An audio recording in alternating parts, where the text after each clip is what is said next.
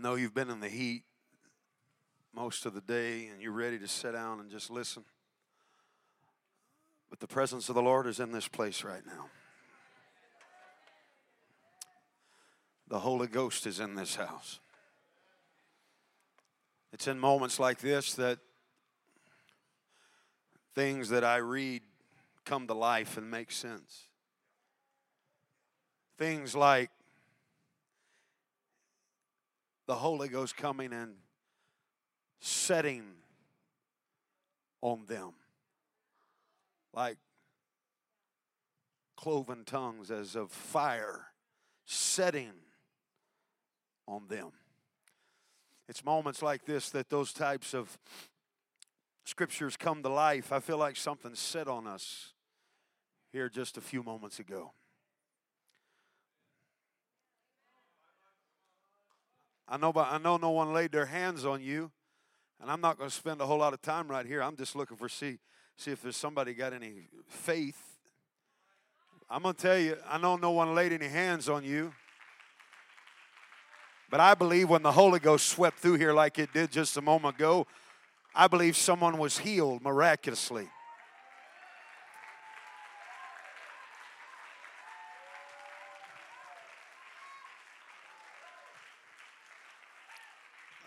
Well, I'm going to back up and try it one more time. Well, I didn't feel anything. You don't have to feel anything. I'm telling you what the Lord spoke to me as I walked across the front of this building, and I'm trying to make you aware. Don't be surprised. Come on. Don't be surprised when the symptoms are gone. Don't be surprised when the symptoms are gone. Don't be surprised when the doctor shakes his head and says, I know what was there, but it's not.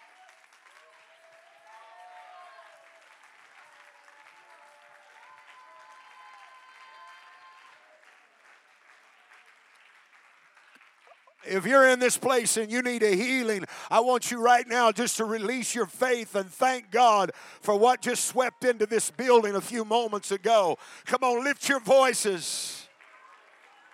Lift your voices.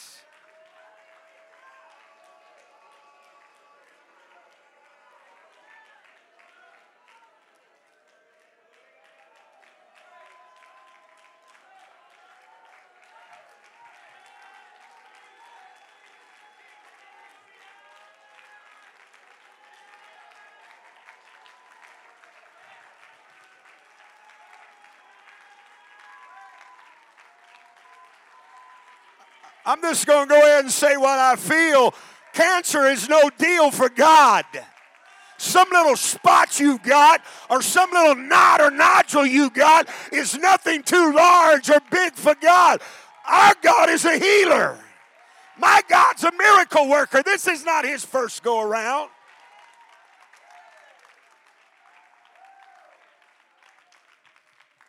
Hallelujah. Somebody shout hallelujah. Praise God. Somebody shout hallelujah. Praise God. Well, I'm going to do what I feel tonight. I really, honestly, I came prepared to do this tomorrow or Sunday. But for whatever reason, I don't know if somebody's going home tomorrow that won't be here Sunday. I don't know. I quit a long time ago trying to figure all that out.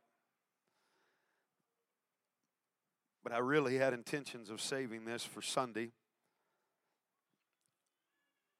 But as this day has rocked on, it's like the Lord, in an unrelenting manner, has let me know that this is his will for tonight. And I feel, I hope you don't take this as arrogance. I hope this comes across as confidence in my God. But I feel very strongly that this is going to connect with some people in a very intimate way before we're finished here tonight. And something, when you drive off of this mountaintop, I believe that you're going to leave something here And you're going to be a different person when you drive back down off of this hill tomorrow. You believe there's that kind of power in this house tonight?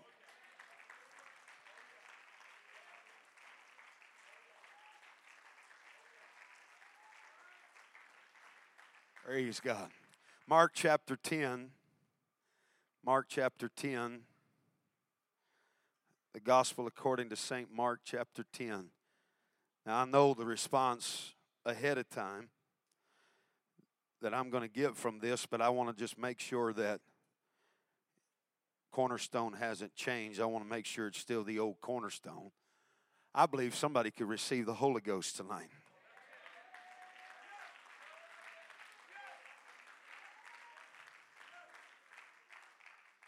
Mark chapter 10 and verse number 51.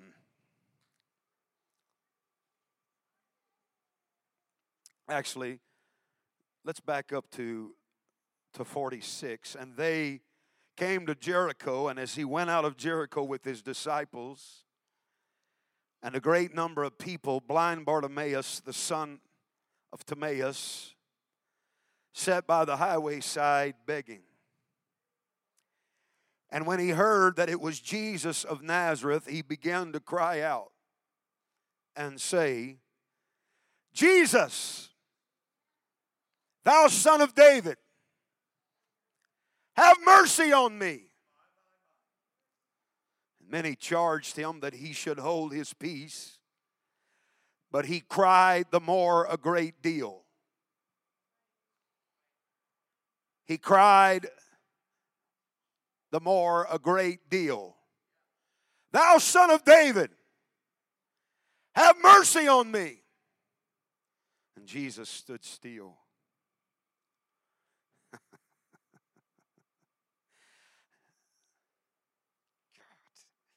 And Jesus stood still.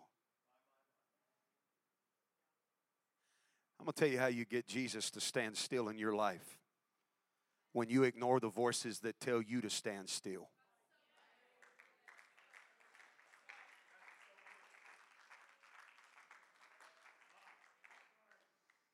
And he called, and they called the blind man, saying to him, Be of good comfort, rise, he calleth thee. And he, casting away his garment, rose and came to Jesus. Now watch. And Jesus said unto him, What wilt I should do unto thee? And the blind man said unto him, Lord, that I may receive my sight. Now, I've been reading this Bible a long time, but I want you to look at verse 52. And Jesus said unto him, now look at this, Go thy way.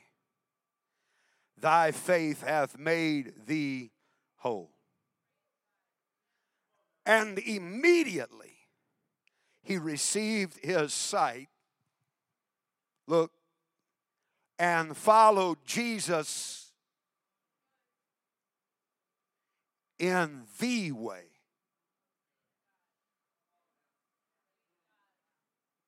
Now I'm just going to tell you tonight, there's a big difference between going your way and reversing your course in life and going his way.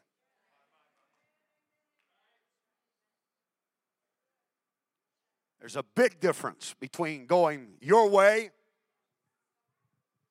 In fact, if I do my job right and the Holy Ghost anoints us and helps us, and you respond to this, you're going to leave here no longer doing things your way.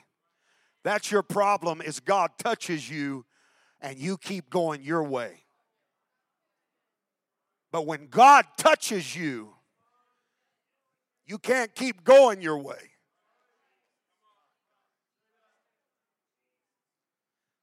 I want to preach tonight for a little while from this thought. Daddies and destinies. Daddies and destinies. Now, I'm going to have you pray before you're seated. And if you're in this building and you were blessed to have a God-fearing father, if you were raised in a home by a dad who loved God,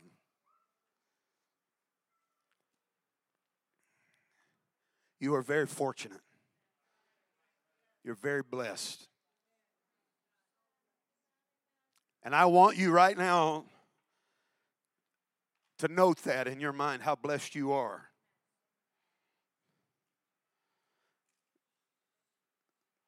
But to whom much is given, much is required. And I dare say that if the percentages were gathered in this building tonight, that there were more in here that were raised by fathers that did not fear God than fathers that did.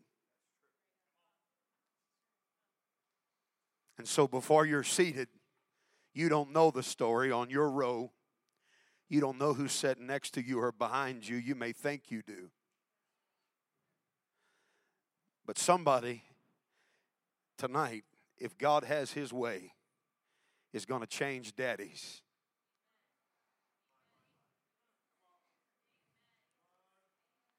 You're going to go the way of another daddy.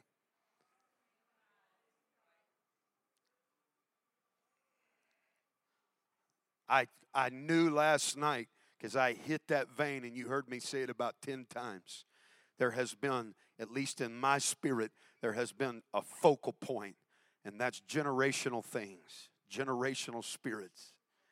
And I'm telling a single mother in this building, you have yet tonight another opportunity to grab the moral arc in your life and bend it again in a different direction. I know it's hot. I know you're tired. But there is work that we've got to get done in this place tonight. I know. Listen, I know God could come back tonight. They've been saying that for 100 years. But if he waits another 50, I'm preaching in defense of some toddlers who have played around in dirt piles this week. That if we as parents make the right choices, we can drastically change the destiny of some of these children. And your children don't have to see the things that you've seen. And they don't have to feel the pain of rejection that you felt. And they don't have to be exposed to the things that you were exposed to. Say, this is an evangelistic service. Doesn't sound like too much like a camp meeting message. I'm just telling you what I know in the Holy Ghost, and I'm going to preach. I may just. I feel good enough right now. I think I could slam dunk a basketball. That's how good I feel. God wants to do something powerful in somebody's life. And if you had a God-fearing dad, then you need to help me pray right now. I want you to reach around and connect with people. And I want you to lift your voice and pray before we get into this. Come on, right now. Lift your voice from the front to the back of this house.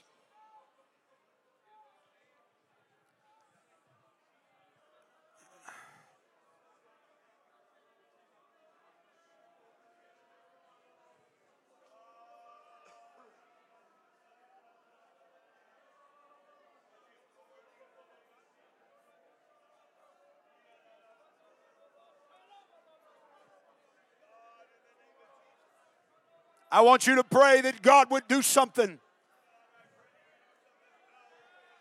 in these young people, but not just in young people. There are young adults. There are middle-aged adults. There are people here that need the baptism of the Holy Ghost tonight. I want you to pray that God's word would find its target.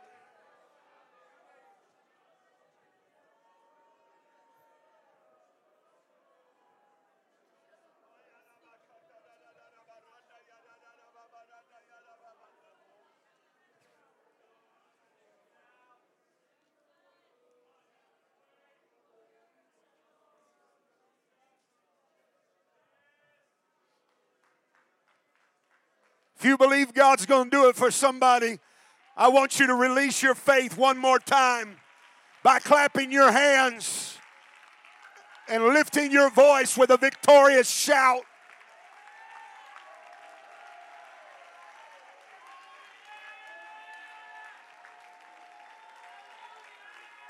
Come on, shout hallelujah.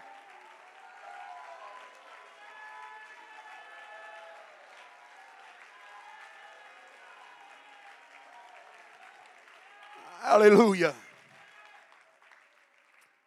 You can be seated. There is a lot, at least in my estimation, there is a lot that is left up to us in this story to kind of fill in the blanks.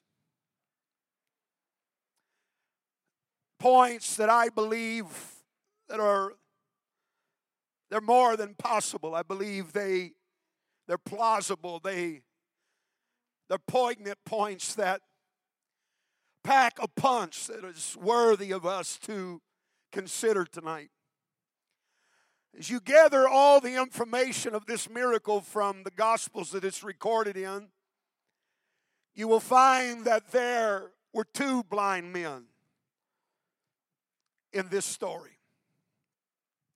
I read to you from Mark's account of this miracle, and Mark lets us know that there were not just two blind men, but one was Timaeus, and the other was Bartimaeus.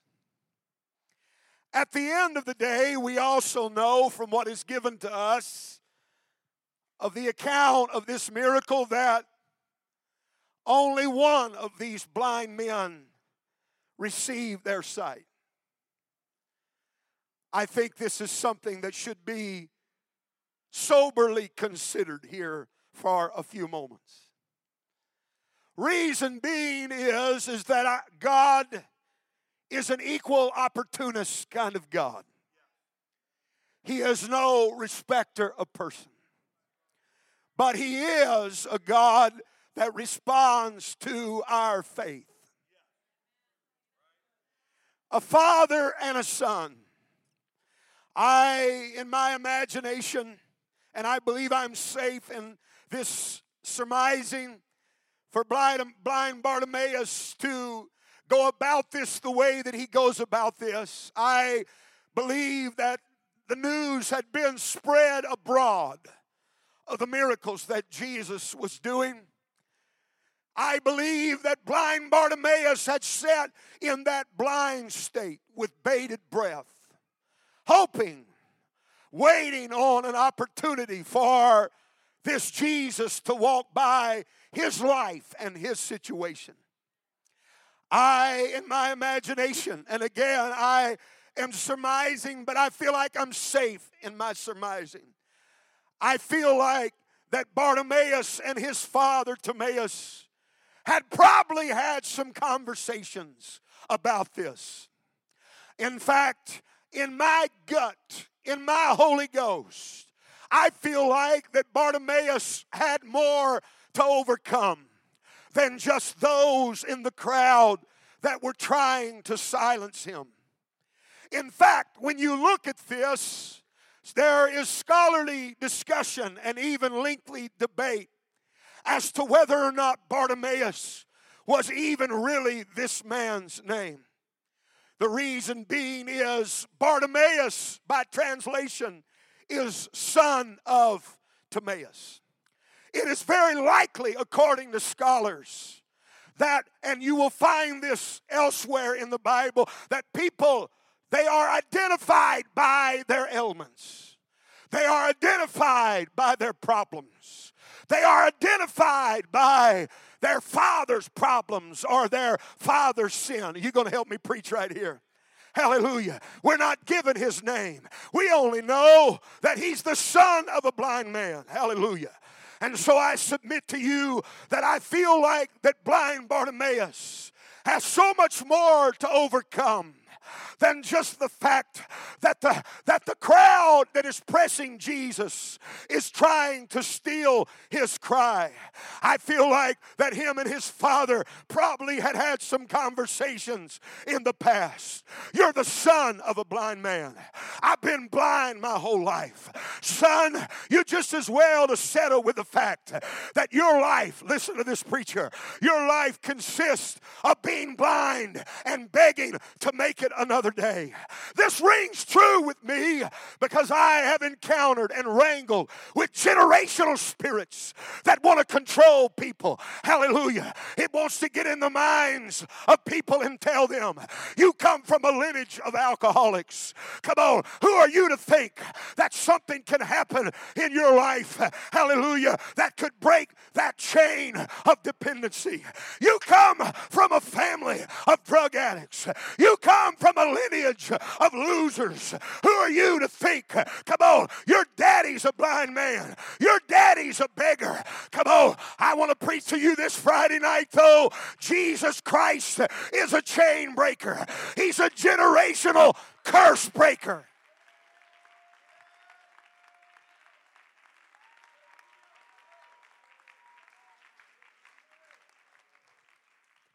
You say, Brother Marks, that's good, but that's only afforded to this one situation. Oh, really? This goes all the way to God manifest in the flesh. They tried to undermine who he was and his authority and the miracles that he did, and they said, is not this the son of a carpenter? They wanted to identify. They wanted him to be identified with just an old dirty carpenter's son. You better hear me right now. I want to preach to somebody that just because your mama had you out of wedlock doesn't mean you have to have a baby out of wedlock. Just thank you. There's 2 or 3 that's going to help me. I want you to act like this is Sunday. I feel that evangelist fire burning in me right now. You hear this preacher? You may come from a long line of abuse. You may have come from a long line of rebel rousers. They may know how to cuss like sailors. But I'm telling you, Jesus Christ is giving you an opportunity to identify with another father.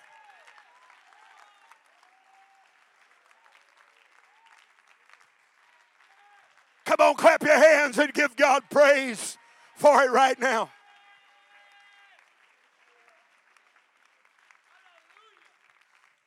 The Bible says, and my prayer is that this is what happens tonight before we leave here, that as Bartimaeus stood up and started making his way to Jesus, that he left behind that cloak.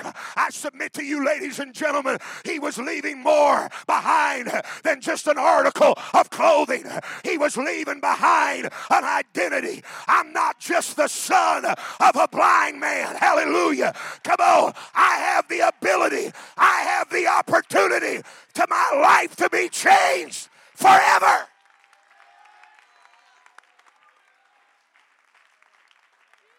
Hallelujah. I got to stop and ask, is there anybody tonight that has been fortunate? Is there anybody that has been favored that can jump to your feet and say, I found a different destiny through a different daddy? Hallelujah. Hallelujah. I found a different destiny through a different daddy.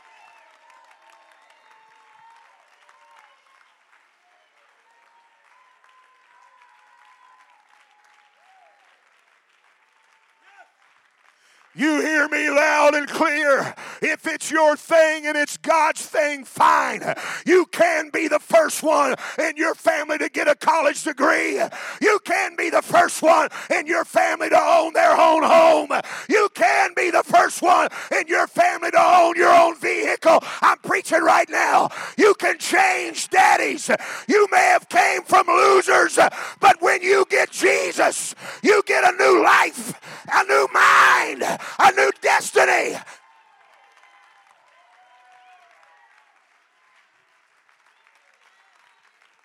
Clap your hands and give God praise.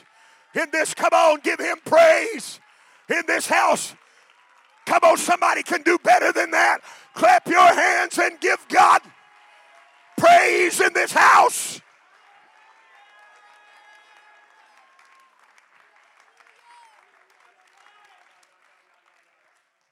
It's not enough, though, for you to just be touched.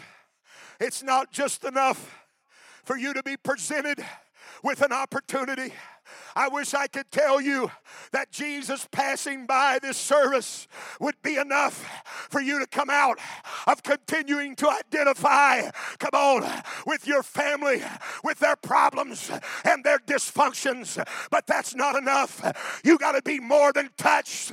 You got to make up in your mind, when I leave this service, I will not be identified as the son of an alcoholic. You better hear this. I will not be identified as the daughter.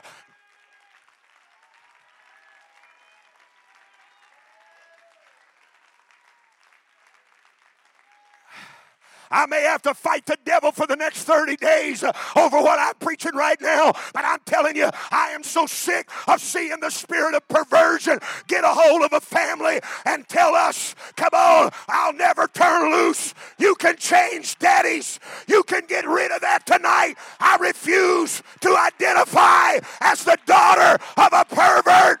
My new daddy is holy. My new daddy is righteous. My new daddy is true.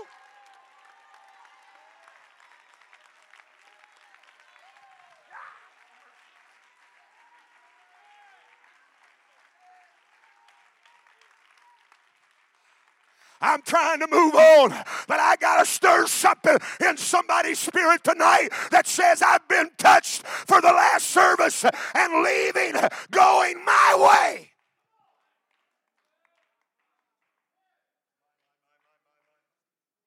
No. If I go my way, I continue to identify as the son of Timaeus.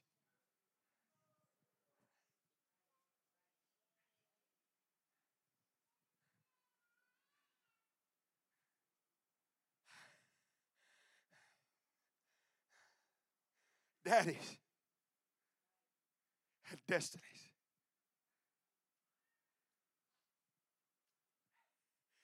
And I'm sure,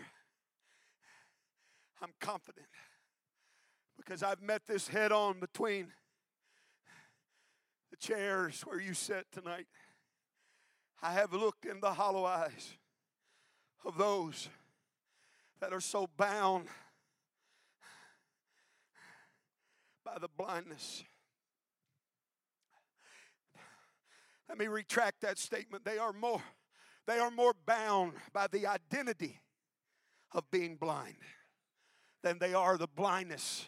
Boy, that's powerful right there. Let me back up and say that again. The Holy Ghost just, come on, you open your heart. They are more bound by the identity of being blind. They are more bound by the label or the title of being blind than they are the blindness itself. By God, have mercy.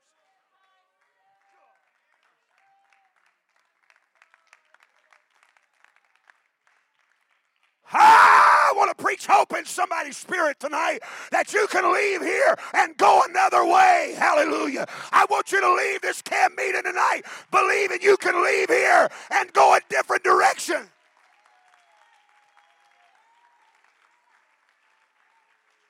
Clap your hands and give God praise.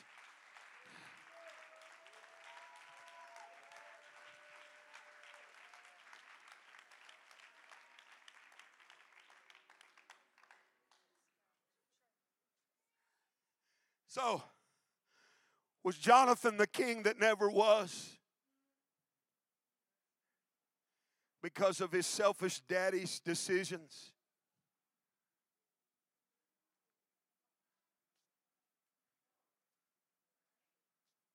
Or was Jonathan the king that never was? Because Jonathan never stopped identifying with the selfish decisions of his daddy.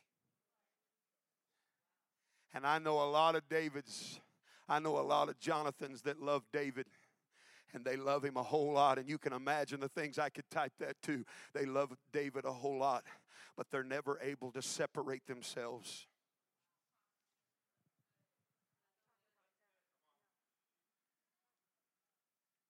I've heard it said I'm not being dismissive.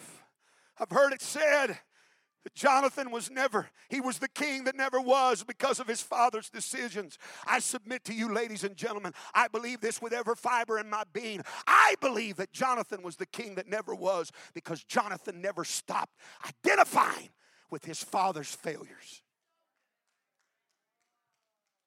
And you might split it down the middle. And there might be half of you here that want to argue the fact that he died as a loyal man. But how can you call it loyalty when you die loyal to somebody that God has marked off? How can you call it loyal when you die in the same pool of blood with a man that God repented that he ever chose? Come on, I'm preaching to somebody here tonight. You got to do more than love God. You got to do more than love the church. You got to do more than embrace David. Well, David and Jonathan had a relationship that was, so you got to do it. You got to have more than a relationship with David at some point in your life. If you become who God has called you to be, you're going to have to change daddies and say, I love you, Saul, but I can no longer identify with the decisions that you have made.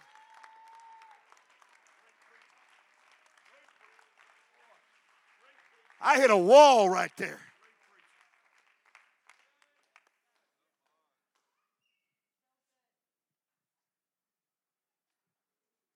Well, I love my daddy.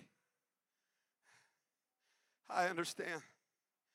I have seen innately whatever it is that will drive a young lady,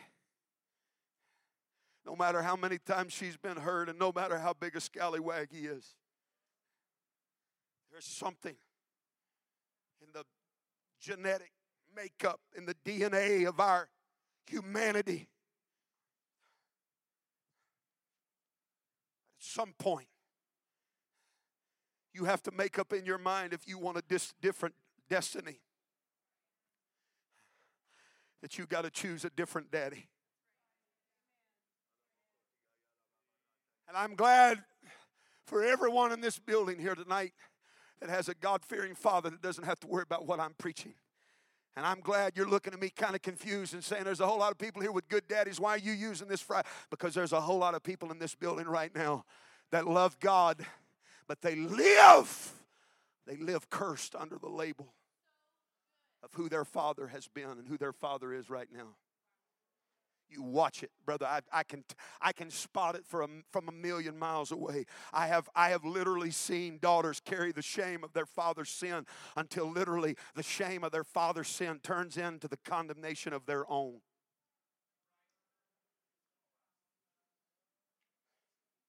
You say, I have to separate myself. Absolutely. And the New Testament way of doing it is a whole lot easier than what was asked of them in the Old Testament.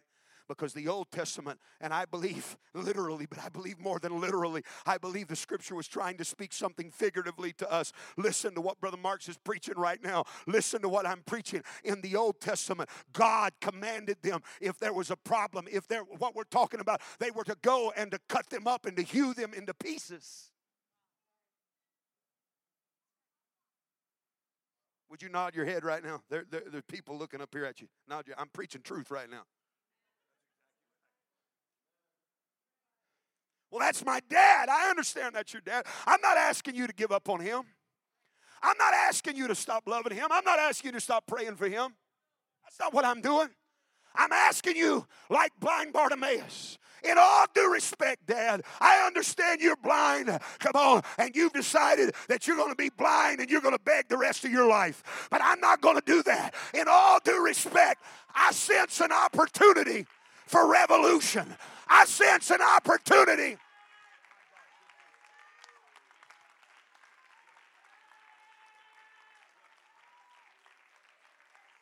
But there comes a point. I want to preach this into your spirit. Come on, you have to make up in your mind. You got to quit going back to that vomit. You got to quit sympathizing with that. You got to quit identifying. That's pulling you down. You'll never be anything more than what I am. You'll never do anything more than we did. Come on, this is your family. Come on, Hank Williams. It's a family tradition. I'm telling somebody you need to adopt some new family traditions. Prayer meetings. Church 3 nights a week. Talking in tongues, dancing in the Spirit. You need to create some new family traditions.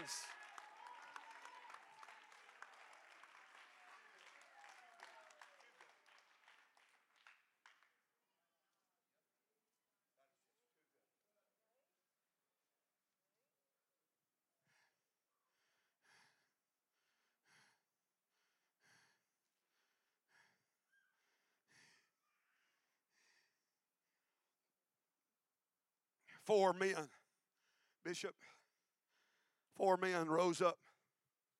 Oh, I feel this right now. Woo!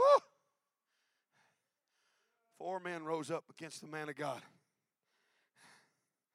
Korah, Dathan, Abiram, and on. That day he wasn't on, he was off. Ari, I just said a good joke and you wasn't even listening.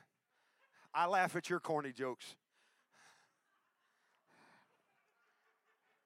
You are the corny beaster of Pentecost. And I laugh at all your corny jokes, and I just said a good one and you weren't even listening. Don't blame it on Brave. You got to learn to multitask.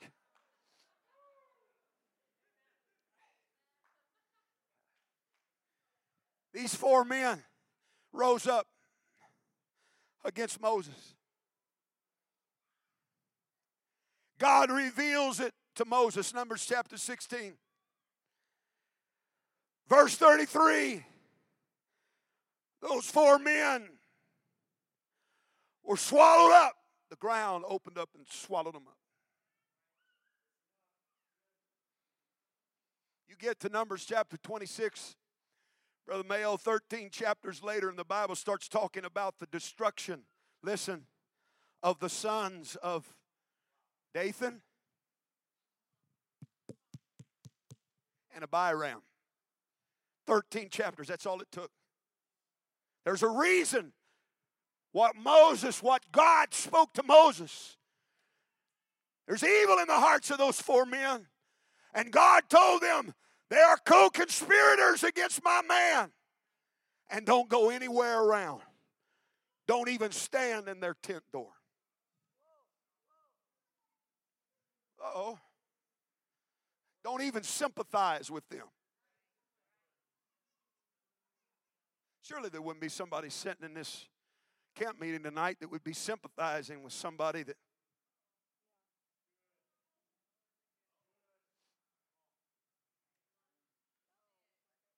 I'm going to tell you, the sympathizer will get themselves in much trouble as the perpetrator. Because you will become what you tolerate. And if you listen to their conversation, you need to understand, you little sympathizer, you listen to their little lip out. You better understand there's a serpent in what they're speaking. And it's a subtle one. And the disease that's on them is called deception. And it'll get on you too.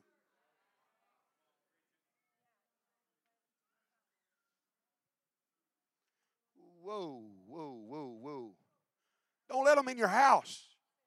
Well, let me tell you how that, let me just go ahead and 21st century, 2021 vernacular.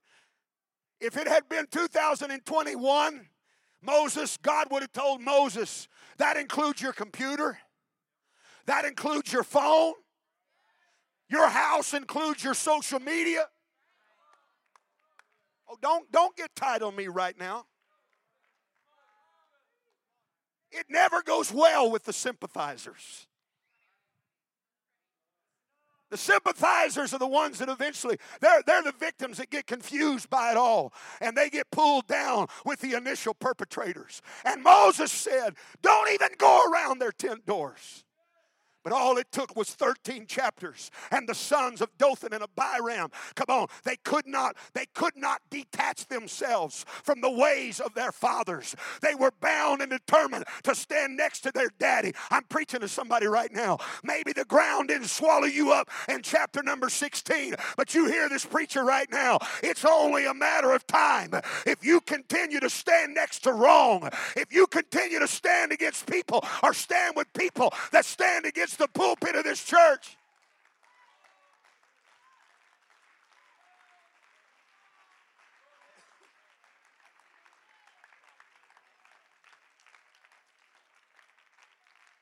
Well, that's my little lovey bug. That's my little love. I'm scared to even name names because I feel like I'm sowing the Holy Ghost. I might call names right now and it be the right names.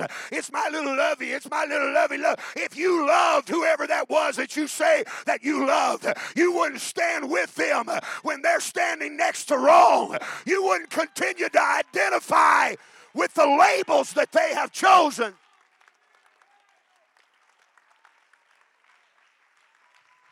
I'll tell you something right now. When they rise up and they create apostasy and they rise up against this church and against this man of God, I, for the life of me, don't understand why they're still in your feed. I don't understand why you're still commenting on their pictures. I don't understand why you're still sympathizing with them. They are wrong, and you need to draw a line.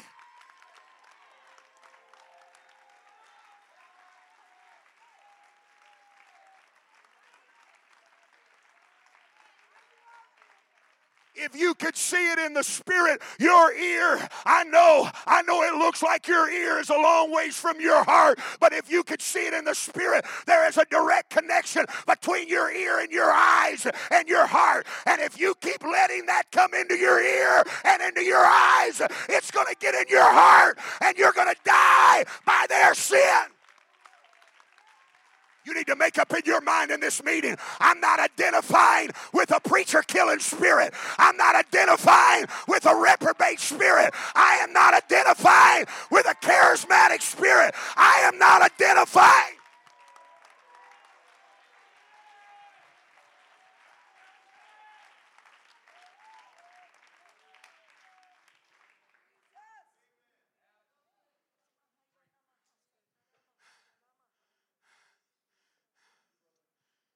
Daddies and destinies. When you get people that get preacher's flesh between their teeth, I don't care if you are his little Pookie.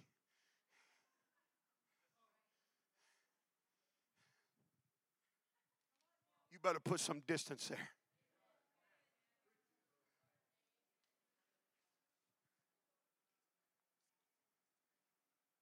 And God's an equal opportunist kind of God.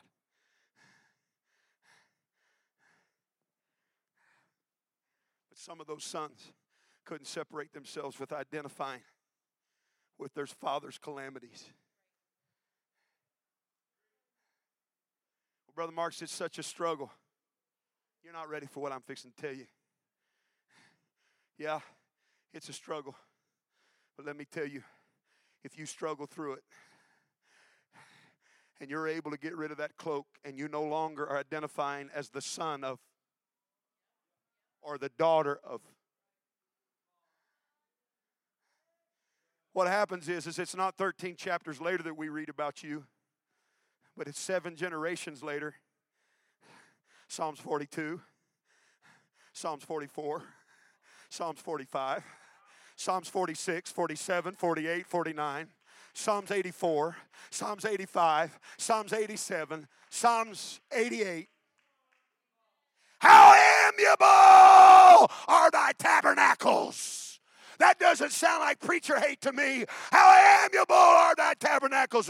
That doesn't sound like pastor hate to me. My soul longeth, yea, even fainteth for the courts of the Lord. My heart and my flesh crieth out for the living God. That doesn't sound like.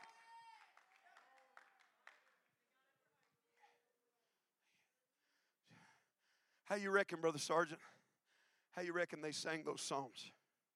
Because do you understand that from their father's sin, 7 generations could not enter the tabernacle? And so when you read the sons of Korah, that wasn't Korah's sons. God, help me lay this out the way you gave me. That was Korah's sons, sons, sons, sons, sons, sons. But Korah's sons set a direction. Abithar and Dothan, they set a direction and they were destroyed. And it took 7 generations. But the decision to change daddies has the ability to change destinies. if someone will stick with the decision of, I am not going to identify with or live with that label.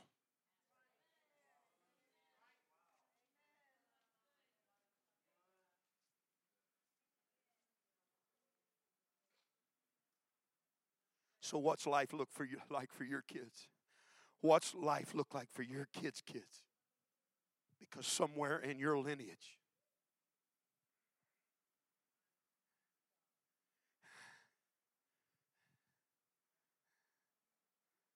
hand me that right there. Hand me that.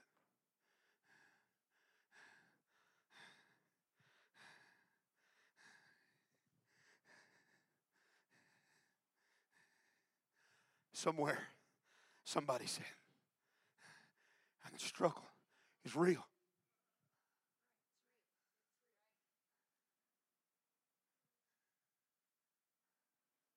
There's all these voices. It's the voices of what Dad has said. It's the voices of what they're saying.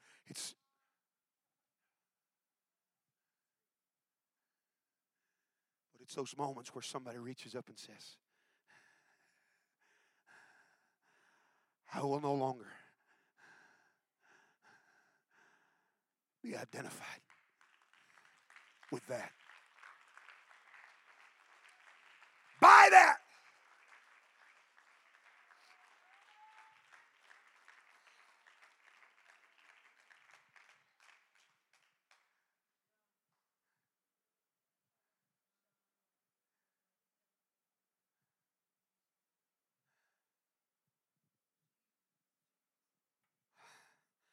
I got 6 pages of stuff. I'm not even near done. But something's starting to settle in here right now.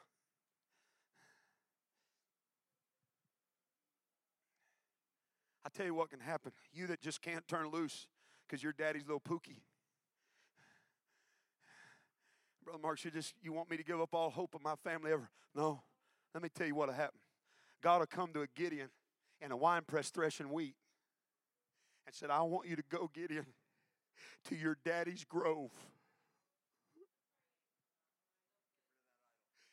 You go to your daddy's grove. You go get your daddy's heifer.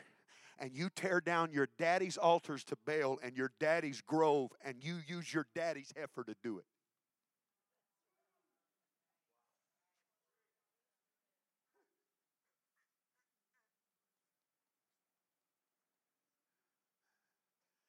And it's not this way in every case, but so you can leave here with some hope, I can tell you that God can turn around daddy too. Because the Bible says when the men came and said, hey, the grove's been destroyed, the altar to Baal has been torn down, he's used your heifer to do it. And they start forcing, they start pushing the father of Gideon to do something about it.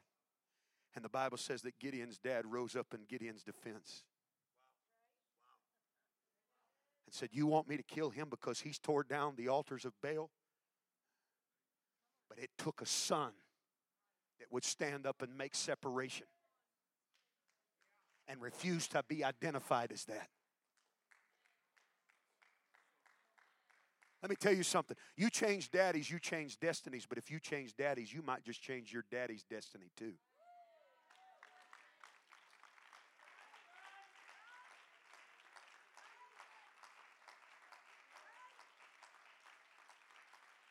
And I don't know who you are. Honestly, I don't know. I don't know who you are. But I'm talking to somebody in this building that your dad had a call on his life, and I don't know what happened. Some of you won't believe this. Your pastor knows it's the truth. You go read it. Go verify what I'm fixing to tell you. When we think of going to Canaan, we think of Abraham.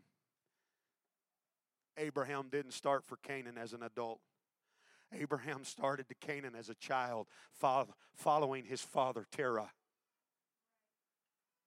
Terah headed for Canaan. And Abraham was just a young man. But the Bible says that Terah, as far as he could make it, was Haran, which Haran is a desert place. And as far as Terah could make it was Haran, and Terah dwelt in Haran in that dry place, and that's where he died, never having made it there.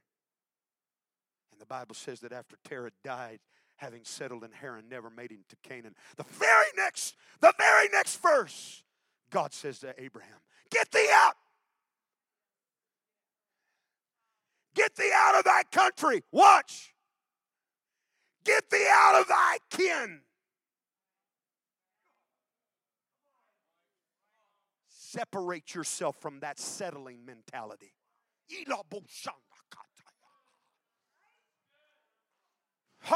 I'm not here to throw rocks at your dad. I don't know what caused him to backslide. I don't know why he didn't become everything God intended for him to be. But I'm preaching to a son in this building today.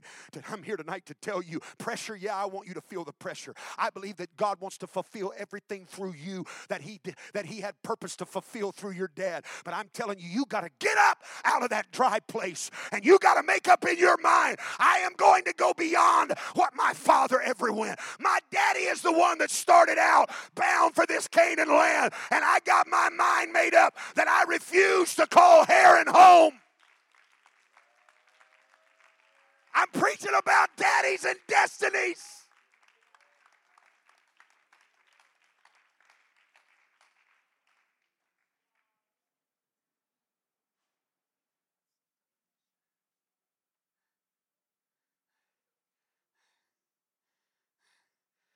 Bartimaeus,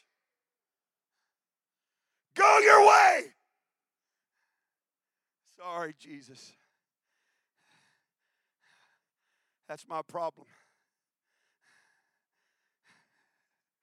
Is I've gone my way too long. If you don't mind, after you get through with me here tonight, I'm not going to go my way anymore. I'm going to go your way.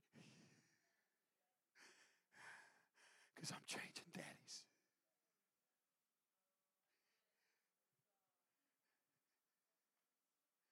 I'm changing daddies.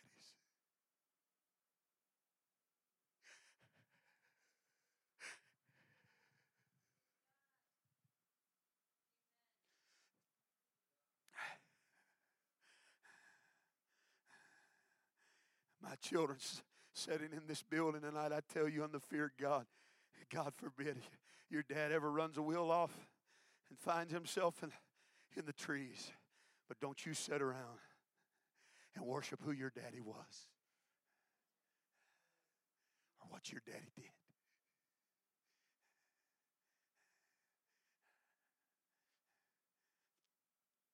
God have mercy. Get thee out of that country. Get thee out of that kin.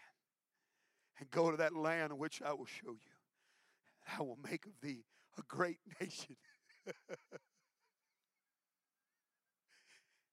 If you will make that mark of demarcation,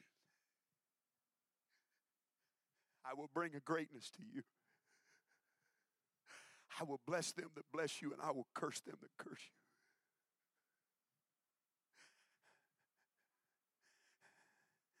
I'm preaching to somebody that has conversed with that spirit. You have sat there in your blind state and you have conversed with that generational spirit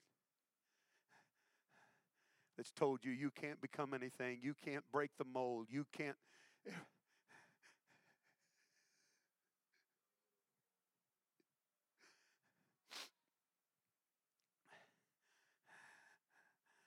Welcome to what God's doing in Spokane. If you weren't here, I made everybody privy in the building that Spokane got its name from the Spokane tribe. The word Spokane literally comes from, I don't remember the dialect, but it means children of the sun or children of the light. I believe that's the business that God's up to. I believe God's in the business of giving people the opportunity of changing families. And I don't have to live under the label of that dysfunction. He's just the son of a carpenter. No, he's not. No, he's not.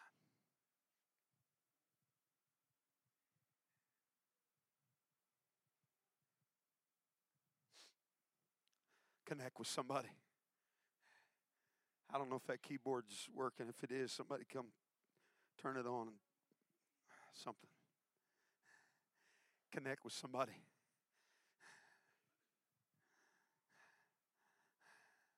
It's more people tonight than what you think. In fact, I almost let it come out of my mouth right there. I almost just let it come out of my mouth. If 5 people would move to the front and identify with this tonight, and the Holy Ghost check my mouth that I was shortchanging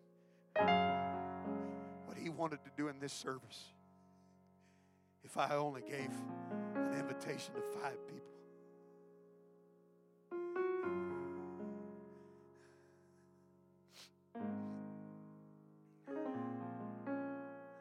I'm not going my way anymore. I don't mean any disrespect to you, Timaeus. But going my way has left me blind and begging.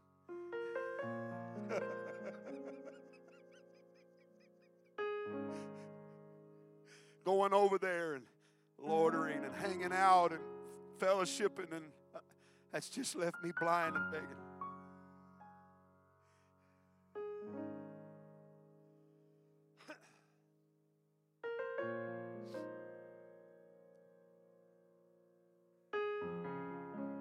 I'm changing daddies. I love you. I'll come back by here and see you from time to time. I feel like God's got more for my life than blind and begging. And I don't feel like it's presumption at all, First Lady, but I feel like God's got something more for people in this building than blindness and begging. Beating and abuse, verbal and sexual abuse. I've just got to believe God's got more for you than domestic violence and cops constantly at your house and divorce. You may have come from a divorced family, but you don't have to go the way of divorce.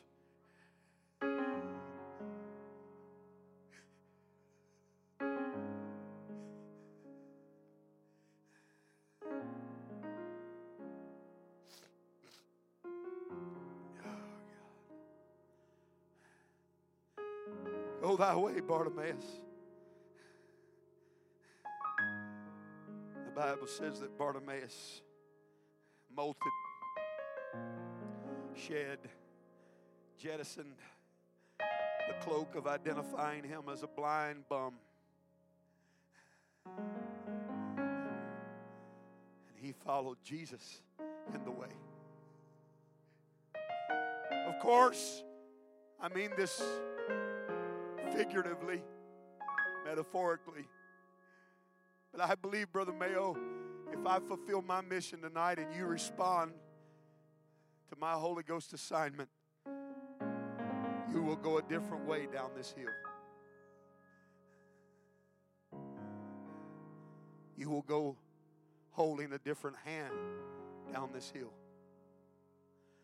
You will go back down this hill with your destiny and future in the control of another power and another force.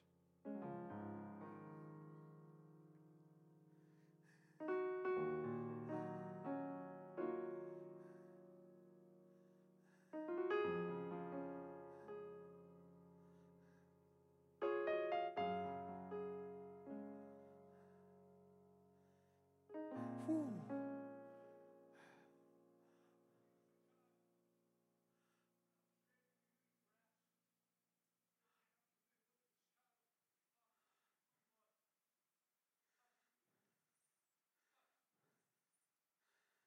Let's stand right now.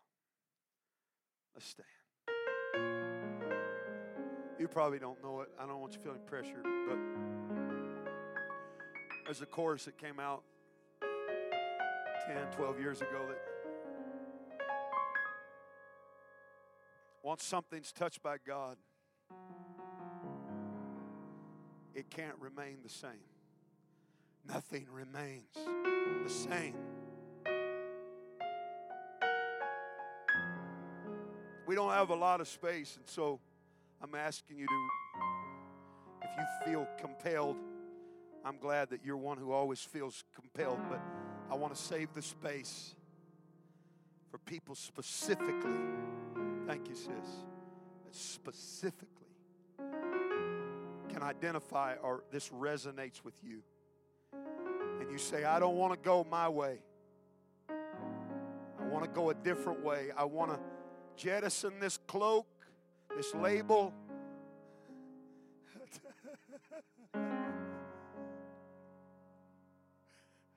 I want you to come from where you're at. They're coming. Come on, Big Daddy. Come on, baby. You're doing good. That's it. Come on. Come from where you're at right now. I don't want to live by this label.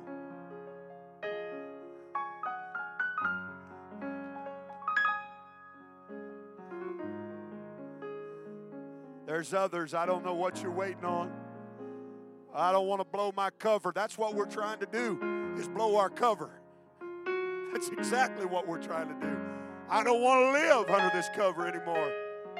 Can we have an evangelistic service on Friday night at camp meeting? Would you help me pray with somebody?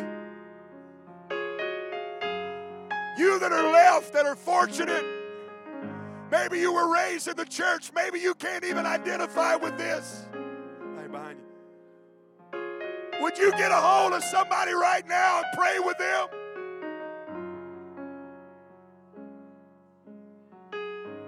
We're not going to leave here going our way.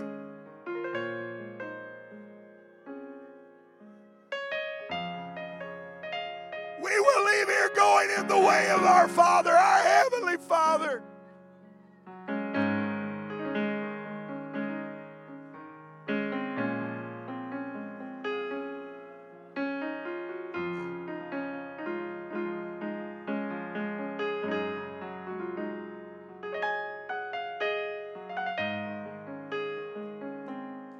Come on, would you let God use you to minister to somebody?